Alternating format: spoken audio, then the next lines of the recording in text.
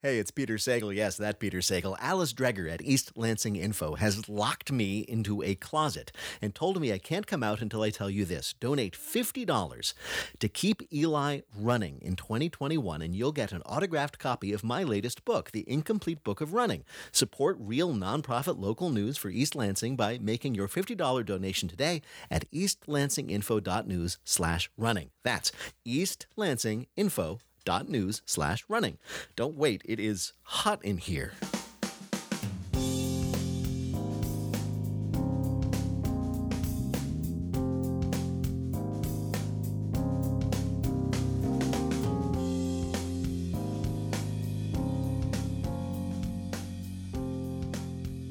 Hello and welcome to episode 8 of the East Lansing Insider. I'm Andrew Graham here today. It's Wednesday, December 9th, and we've got a really good show for you guys coming up. Later on, I sat down for an interview with East Lansing Deputy Police Chief Steve Gonzalez to talk about a couple different things. Emily sat down with our General Manager, Jody Spicer, to give us an update on fundraising. But before we get to any of that, I want to get us into the roundtable. And I'm joined with a different pair of two people. It's not Alice and Emily. It is Emily and one of our Cub reporters, Adan Tomas-Kwan. Adan, how are you doing? Welcome to the pod. I'm doing good. How are you? Pretty good. It's just another gray Wednesday morning. Emily, how are you? I'm doing okay because I have a new furnace and we solved why the carbon monoxide detector went off this weekend. Yeah, I got a text from Emily. Was that Saturday or Sunday morning at like 3 a.m. saying, it was Sunday morning. Hey, we're at the Hampton Inn 2 miles from my house. Her furnace had gone. But you have a new furnace, so you're all warm and at home and lovely. So we have Adan with us here today because he wrote a very good, very interesting story about how East Lansing Police Department and the East Lansing Fire Department are continuing to provide the emergency services that they do amidst COVID because, you know, your kitchen is on fire, your house gets broken into, you still need somebody to come and help you out regardless of the pandemic. So Adan, I guess, can you just take me through what you learned and sort of what you found interesting about the different things they've had to do working through COVID? So basically, both departments are trying their best to stay as safe as they can with social distancing and mask wearing whenever possible. Like if they're in a patrol car or a fire truck, then like they obviously can't social distance if other people are in there. They do try to work from home. Well, the police department specifically, they try to work from home because they can do some of that work from home. The fire department, not so much. Their Easterbrook did tell me that they're trying to set up like a way to do telehealth appointments for non-emergency things. Mm-hmm.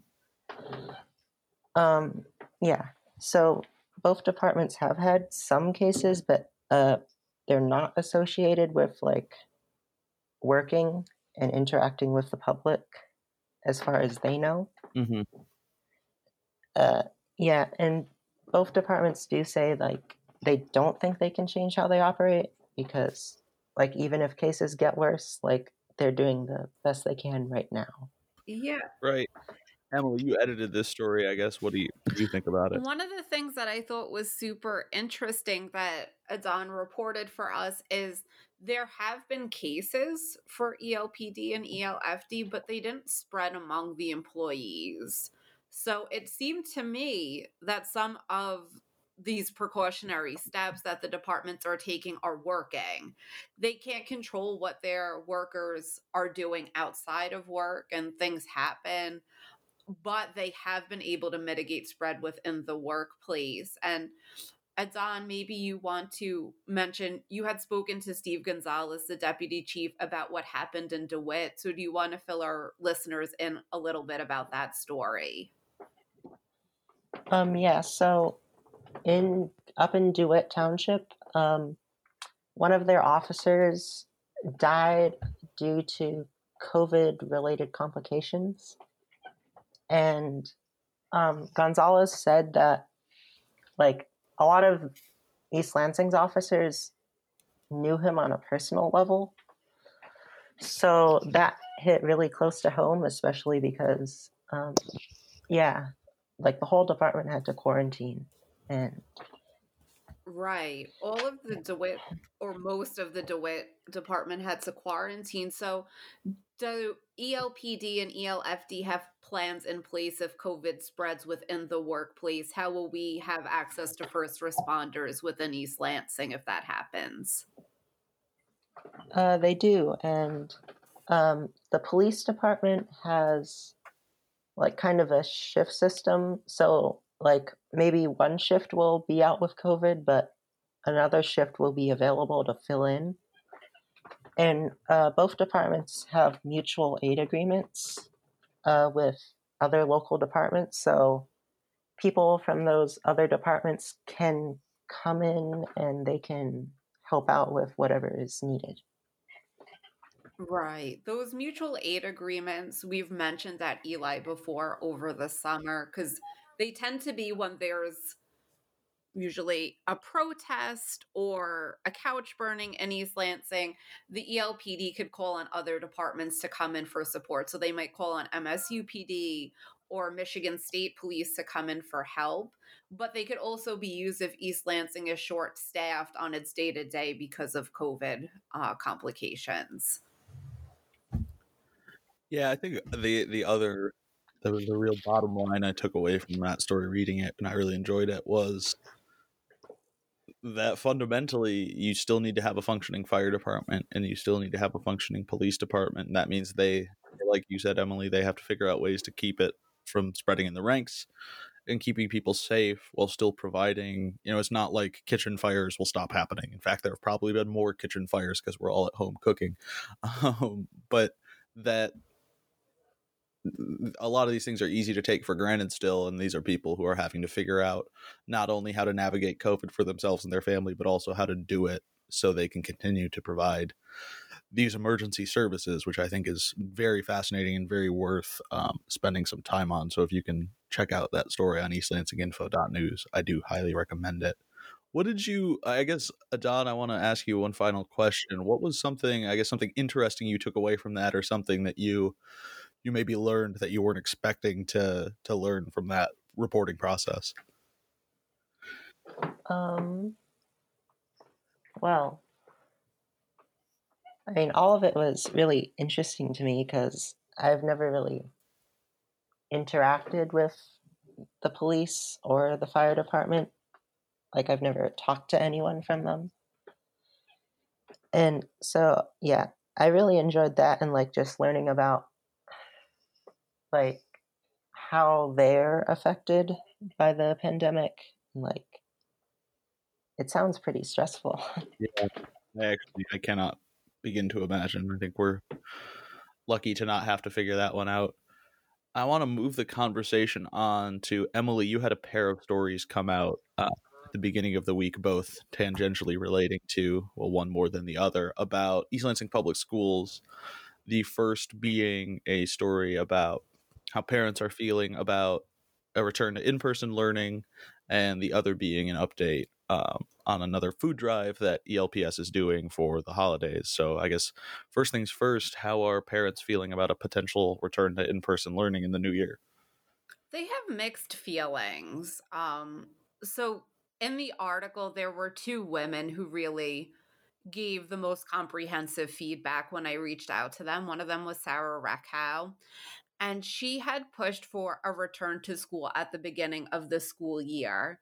And she kind of feels that perhaps East Lansing Public Schools missed an opportunity because things were better in late August than they are now. And even the MSU outbreak, it did lead to community spread, or at least that seems to be the case. It's very hard to pinpoint at what point something goes from an outbreak and then widespread into the community.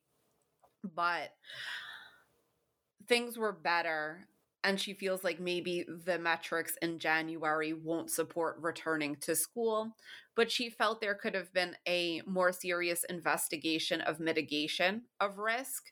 And she felt that East Lansing Public Schools opted to go with high school sports, which is known to spread COVID more than classroom interactions. And she felt that the district ultimately opted to go with something that was less safe. And she talked about her first grader. Sarah Reckhouse family is Jewish, but they put him in St. Thomas Aquinas school because it was operating in person. He could not read independently, and she just felt if he stayed online, he might not learn how to read this school year. Then on the flip side, we had Jill Selka, who sent some insights as well. And she said, even if East Lansing Public Schools returns to in person, she's keeping her son at home. And to keep in mind, a return to school doesn't mean everyone has to go. You are allowed to remain online for the remainder of the school year. And she was very blunt that remote learning is difficult. She has a child in the Young Fives program. So on the one hand, he doesn't have an expectation of what school should look like. But on the other hand, he's a 5-year-old spending a lot of screen time, and it's difficult. And she's had to teach her child stress management about how you deal with things when they're not going the way you want to, and social anxiety of meeting people from behind a computer screen. But she said, based on, health conditions of people within her family, they're going to keep her son home because she's afraid about the risk of transmission, and she really doesn't feel completely safe sending her son to school until there's a vaccine. So my takeaway was kind of what Superintendent Dory Lyko had said is everyone is concerned about the well-being of children, whether it's that there needs to be some sort of social interaction, maybe there's concerns about physical health of the children, but the concern of the children is paramount, but there's just different ways of looking at what is the most pressing issue, and that most pressing issue might vary from family to family. Well, and it seems to me, and not having covered this as close as you, that weirdly enough, the thing that would prevent perhaps a return in January would be maybe less about, I don't think the concern for the children is something that is constant through all of this, but what might actually hold things up is concerns among staff and teachers, because I would imagine from all we know about COVID that they are probably the single most at-risk group for a return to in-person learning, and I could very much see, depending on how things go with COVID in Michigan and nationally in the next 4 weeks, that it could be, we would be comfortable having all of these kids 8th grade and under in a building, but no teachers would be safe in there or would feel safe. Yeah. So I think it's important to remember that the concerns go beyond, like, the concerns for the children is first, but there's also concerns for teachers and staff too that have to be considered in this. There's a lot that goes into it. Yeah, I would say there's two things to keep in mind. The district has consulted employees, whether it's parapros, office workers, and the teachers. I think they participated in various work groups, and they've given feedback at different times. So their needs and wants are being weighed in with that. And I would also want our readers to understand school isn't set to go back in January. It's if public health measures allow, and we don't know where that will be. So no one is saying throw the kids in if we have all of Ingham County inundated with COVID. They're looking at the percent positivity rate for testing, which is high in Ingham. It's about 12%.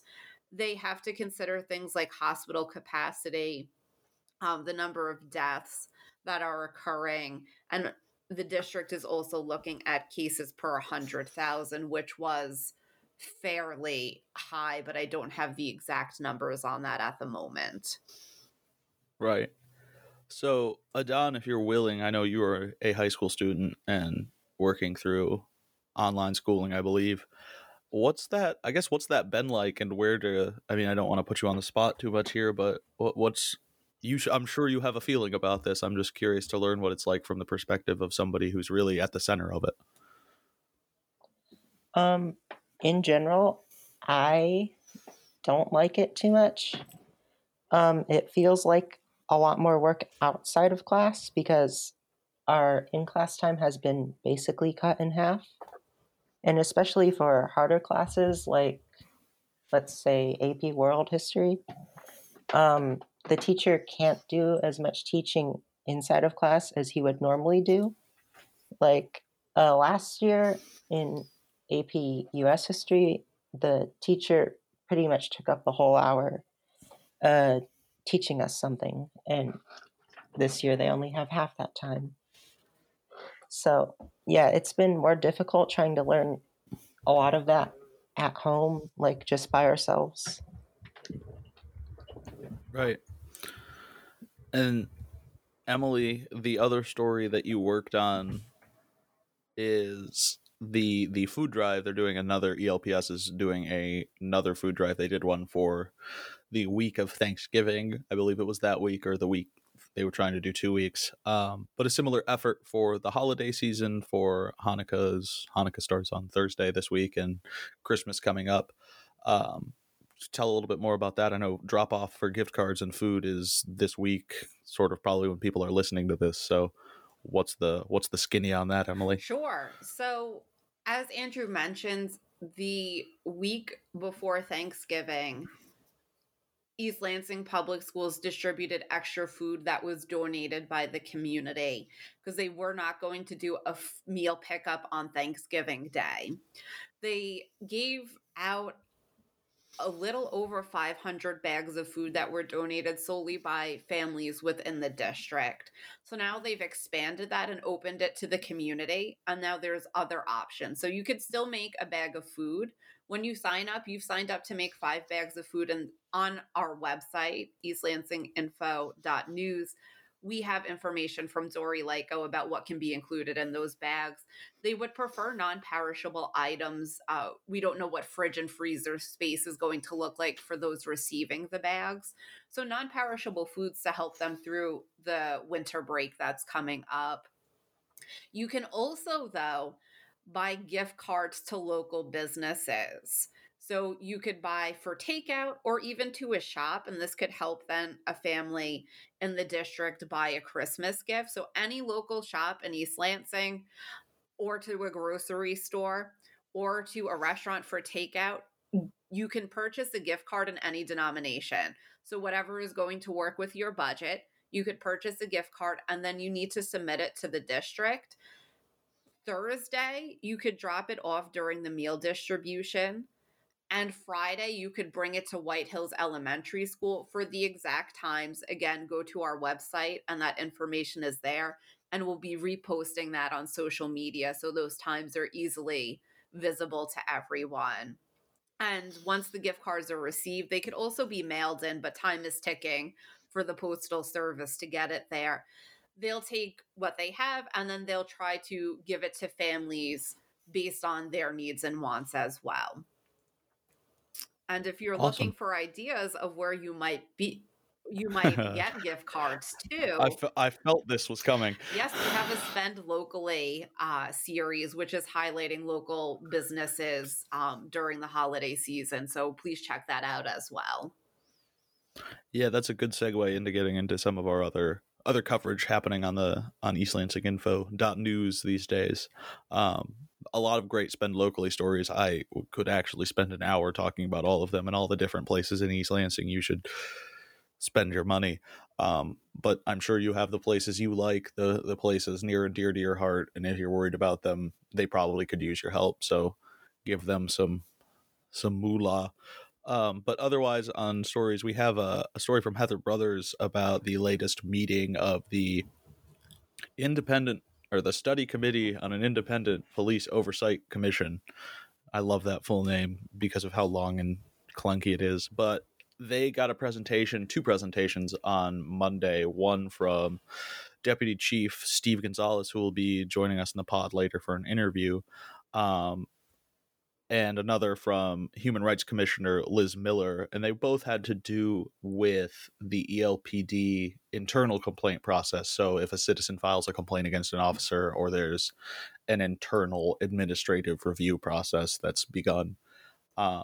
So Gonzalez's presentation basically walked through a period of 6 years from 2014 to 2019 with the number of complaints broken down by citizen filed or administrative, and most of them were exonerated.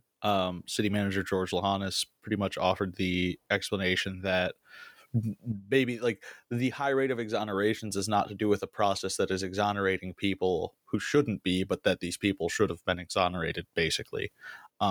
There's obviously no real way to fact check that in the moment, but that was the first presentation, which was just a sort of overview of that. And the second one was from Liz Miller, a human rights commissioner, who outlined a, quote, uphill struggle for transparency. The HRC has had a lot of trouble getting body cam footage and some case reports out of ELPD as it pertains to use of force. And this isn't something that's, I think, unique to ELPD. Law enforcement agencies just tend to be cagey about this sort of thing.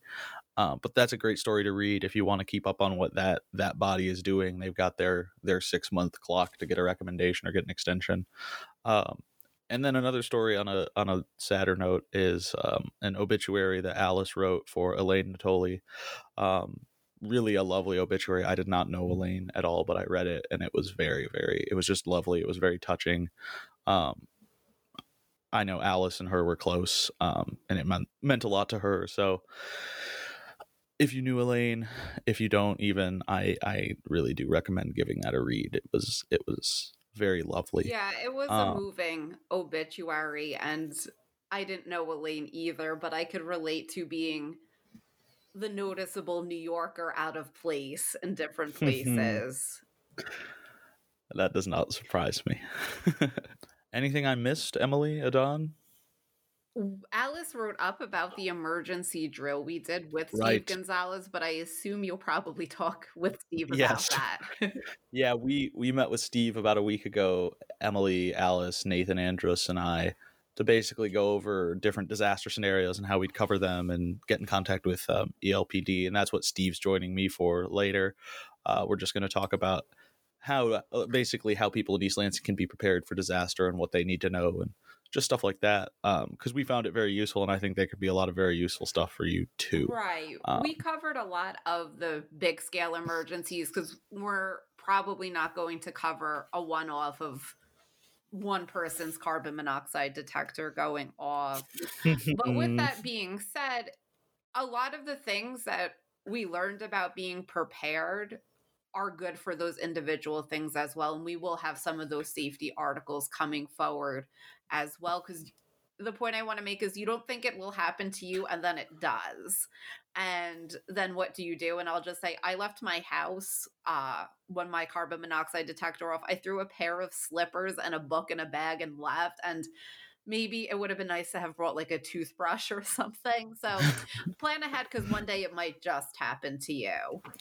Yeah, you're not going to be able to think straight when it's 2 a.m. and the alarms are blaring. Right. So don't think you will, basically, is our Eli hot tip of the day. So next thing, we're going to be getting into that interview with me and Steve Gonzalez. I'm here with East Lansing Deputy Police Chief Steve Gonzalez to talk about disaster preparedness broadly. But first, I want to explain, last week on Tuesday, December 1st, Alice, Emily, and I and Nathan sat down with Steve over Zoom and did a couple emergency scenarios, tabletop drills, whatever you want to call them, of just going through how we would respond to covering different disasters, how we would work with ELPD, ELFD emergency agencies, and how they would be responding. So Steve agreed to join us today to just talk a little bit about that and what people in East Lansing can do and should know to be prepared for different sorts of things that could happen. So Steve, first off, thank you very much for joining me today. Well, it's my pleasure. So first things first, the drill, we had a couple different scenarios, and I'm not going to get into them just because they're hypotheticals and they don't serve this conversation, but it seemed like the big takeaway from your side to the public, or the thing that I would sort of try and headline, is as far as law enforcement instructions and official word is coming out, follow those directions, like trust that verified information, and try not to cause too much trouble. I think like the not going to the scene of things and stuff like that hit home for me. Is that sort of, from your perspective, like the first thing in a disaster is people need to figure out what's going on and then sort of follow those official instructions? Yes. And just for people's information, I think it's good to know that on the backside of this, there is a lot of coordination going on to ensure that we're putting out accurate messaging. In any disaster or emergency situation, messaging is going to be key. And so it's super important for us to make sure that we're putting out accurate information, timely information, and that information can be trusted because it's already been vetted. So if you're receiving a message, the likelihood that it is accurate and trustworthy is it's utmost in our minds. So it's always important for people to understand that there's a lot of information, a lot of coordination going on in the background before a message is transmitted. Right. And I think that's also part of our onus for doing the drill of we, in a scenario like that at Eli, our big thing is we might not maybe be the very first people to transmit something, but we're going to be right about it and you're going to have reliable information. I think that's very important in a disaster scenario.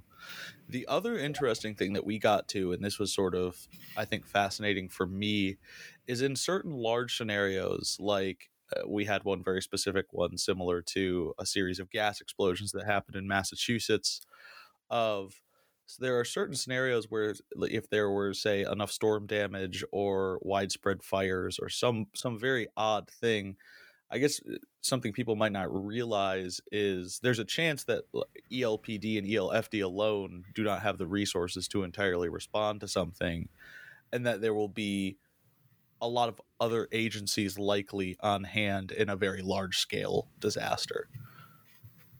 That's correct. And, in a situation like that where mutual aid is called for, whether it's at a small scale where maybe there's a single structure fire that the fire department requests a resource from Lansing Fire Department or Meridian Township Fire Department, to a very large scale destructive event like the one that you ran in your drill last week, there is going to be assistance coming from other agencies, police or fire. But the information is going to be coming from East Lansing resources or East Lansing sources, if you will. So whether that's coming through the East Lansing Police Nixle wire or through the city's communications office, there's always going to be an East Lansing stamp on it because we here locally would be running the event and coordinating those messages. Right. So basically, people should be looking to the East Lansing specific official sort of channels of communication in an emergency like that, and they'll find the reliable information they need. Correct. And then for people specifically, and I think this was another interesting point of our conversation last Tuesday, is there's a lot that people can do ahead of time to be prepared. And it's not necessarily, having the emergency bag with clothes and toothbrush, but just knowing where your gas shutoff is on your house, knowing if you live like in a floodplain. Like there's a lot of really sort of random, not necessarily random, but things that it might not occur to the average person to do that can really help you be prepared. I guess for you, you're a little more versed in this than I am. What are some things that people should maybe take some time to figure out with their own houses or in their own lives of how to respond to different things? Well, I think the first thing is that people have to understand that this type of information and these types of preparedness steps are definitely relevant to us here in East Lansing. All too often, and this isn't, I think this is just human nature, we tend to think, well, it's not going to happen to me. That's something that happens in another part of the country, in another part of the city. It won't affect me. And I think if we take a look at history, both at a state level and a local level, we do see natural disasters, man-made disasters that have occurred here locally throughout history. And it just gives us a primer for what we can expect. So you have to do a self-assessment of what your actual hazards are, where you live, what your vulnerabilities may be, and prepare for that, those types of events, and take an all hazards approach. Here in Michigan, some of the top things, just to rattle off the top of my head, some of the top things we need to prepare for are weather related events. Right. utility-related events. We saw the big ice storm in 2013 where people were without power for over 7 to 8 days. Yeah, I think that's a good example of something that it's maybe not your classic disaster scenario, but it is a thing where people were sort of reliant on that sort of emergency services response for about a week or so. Correct. And, at some point in time, emergency response and emergency services are going to be stretched to their limits. We're very fortunate here in the Tri-County area where everybody works very well together. We have a lot of mutual aid resources together. But if the event is large scale enough and the scope is wide enough, we have to be, cognizant that, just like that ice storm, it touched, all of lower Michigan. And so resources will be stretched pretty quickly. And that's where personal responsibility, personal disaster planning definitely comes into play. Yeah, and I'll share for the listeners. I'm going to include some readiness resources. Ready.gov is a great site. There's a couple Michigan specific ones that I'll be linking in this podcast. Are there any specific resources or any places you think people could benefit to look or to learn from in terms of getting themselves prepared? Yeah, you mentioned the one that I point people to all the time is Ready.gov. That one really has a good series of checklists that someone could work through from an all hazards approach, but it also addresses, vulnerable and special populations. So think elderly neighbors and family members, think small kids, pets even. So Ready.gov is a great one. And then the CDC is a great resource as well. So those are the two primary ones I would point people to. Gotcha. I wouldn't even thought of the CDC myself. And it's kind of funny seeing as we're amid a pandemic.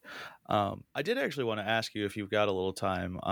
We had Adon on earlier in the pod that'll be going out to talk about the ELFD, ELPD response in COVID. And I was just curious, obviously you guys really can't, like, emergency services are emergency services. People are still going to have emergencies.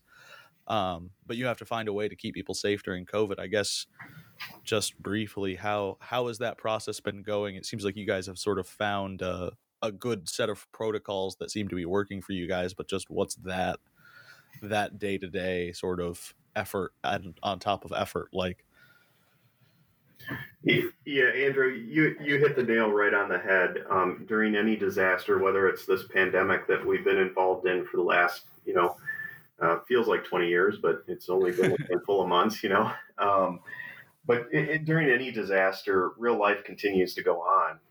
People continue to have medical emergencies. There's still, public safety issues that both the police and the fire departments have to respond to. And so those are some of the things that can really start to stretch resources here locally with the pandemics, specifically, as a city organization and, not just police and fire, but as an organization here at city government, we jumped on this very quickly.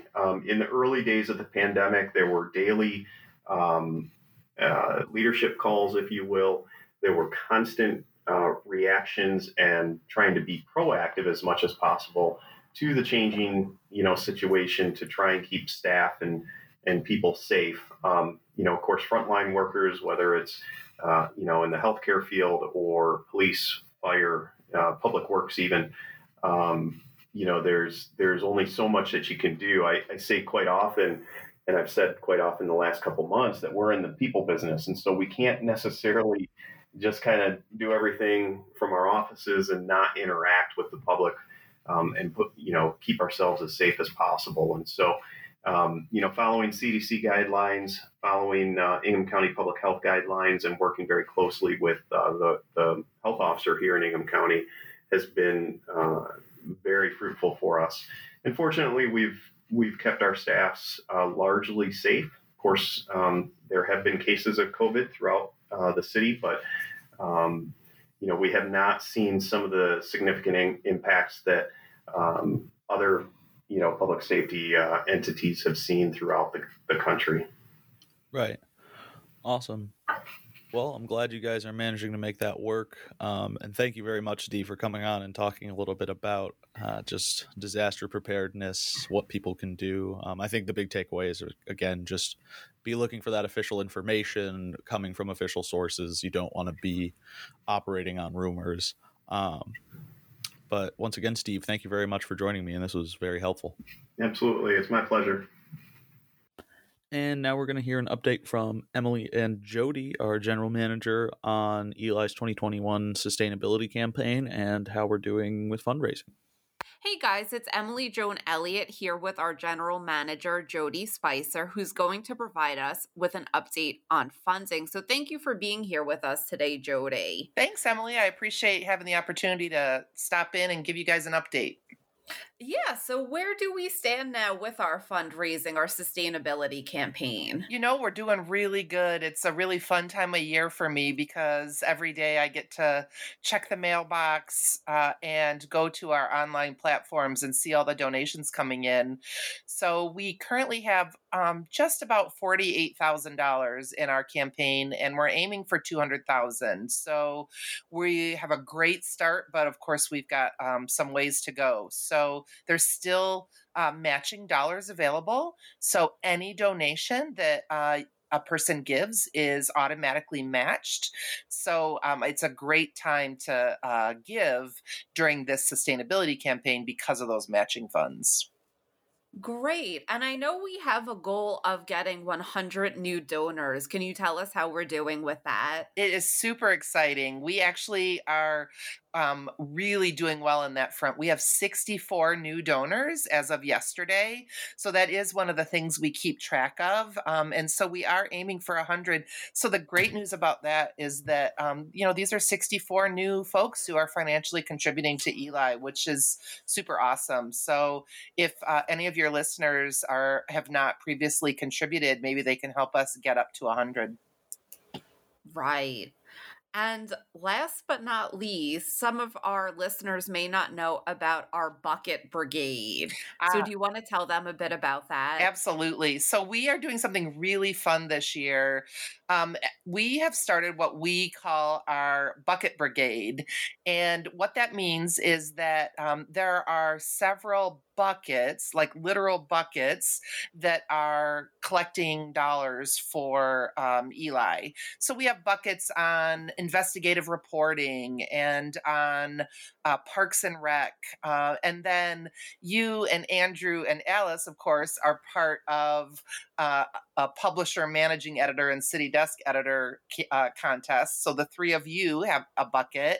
And then, of course, I have a bucket. So if anyone would like to contribute to the Jody Spicer fan club, I have a bucket. And all you have to do is when you donate, just list either in the notes or the memo of your check what bucket you'd like your donation to go to, or you can email Alice at eastlansinginfo.news. And to find out more about it, all you have to do is go to eastlansinginfo.news/buckets. Yes, my bucket overfloweth. It at does. This moment. Emily is winning the bucket challenge. Yeah. I have a lot of good friends and family out there. Yes, you do. And so, others can do the same. I'd love for my bucket to overflow. I'm sure Andrew would be the same. There's one for various neighborhoods like Oakwood and Hawk Nest. So it's a lot of fun. And it's a great way to be able to kind of, with your donation, not only support Eli, but then also put a shout out for something else in East Lansing. Yeah, and I'm going to put in an extra plug for Jody's bucket, and there were a few other bucket captains doing likewise who are triple matching funds. Yes. So yes, absolutely. So I agreed that any donation that comes to my bucket, of course, automatically gets matched through our sustainability campaign, but then I'm also going to match it. So it'll be triple matched. Right. So thank you, Jody, for coming and giving us this update. And listeners, if you have any questions, go to our donor page, or you could also send us an email if you have further questions that aren't answered there. Thank you, Jody. Great. Thanks, Emily. And that's all we have on this week's edition of the East Lansing Insider. Again, make sure to check out the special edition of this podcast we released with Alice and Emily going through the refinancing of the Center City bond deal. You should also read Alice's corresponding story with that on eastlansinginfo.news. Once again, thank you very much for listening. Please leave us a rating and a kind review, or I suppose you are free to leave a not so kind one, but we hope you like this podcast, and thanks once again for listening.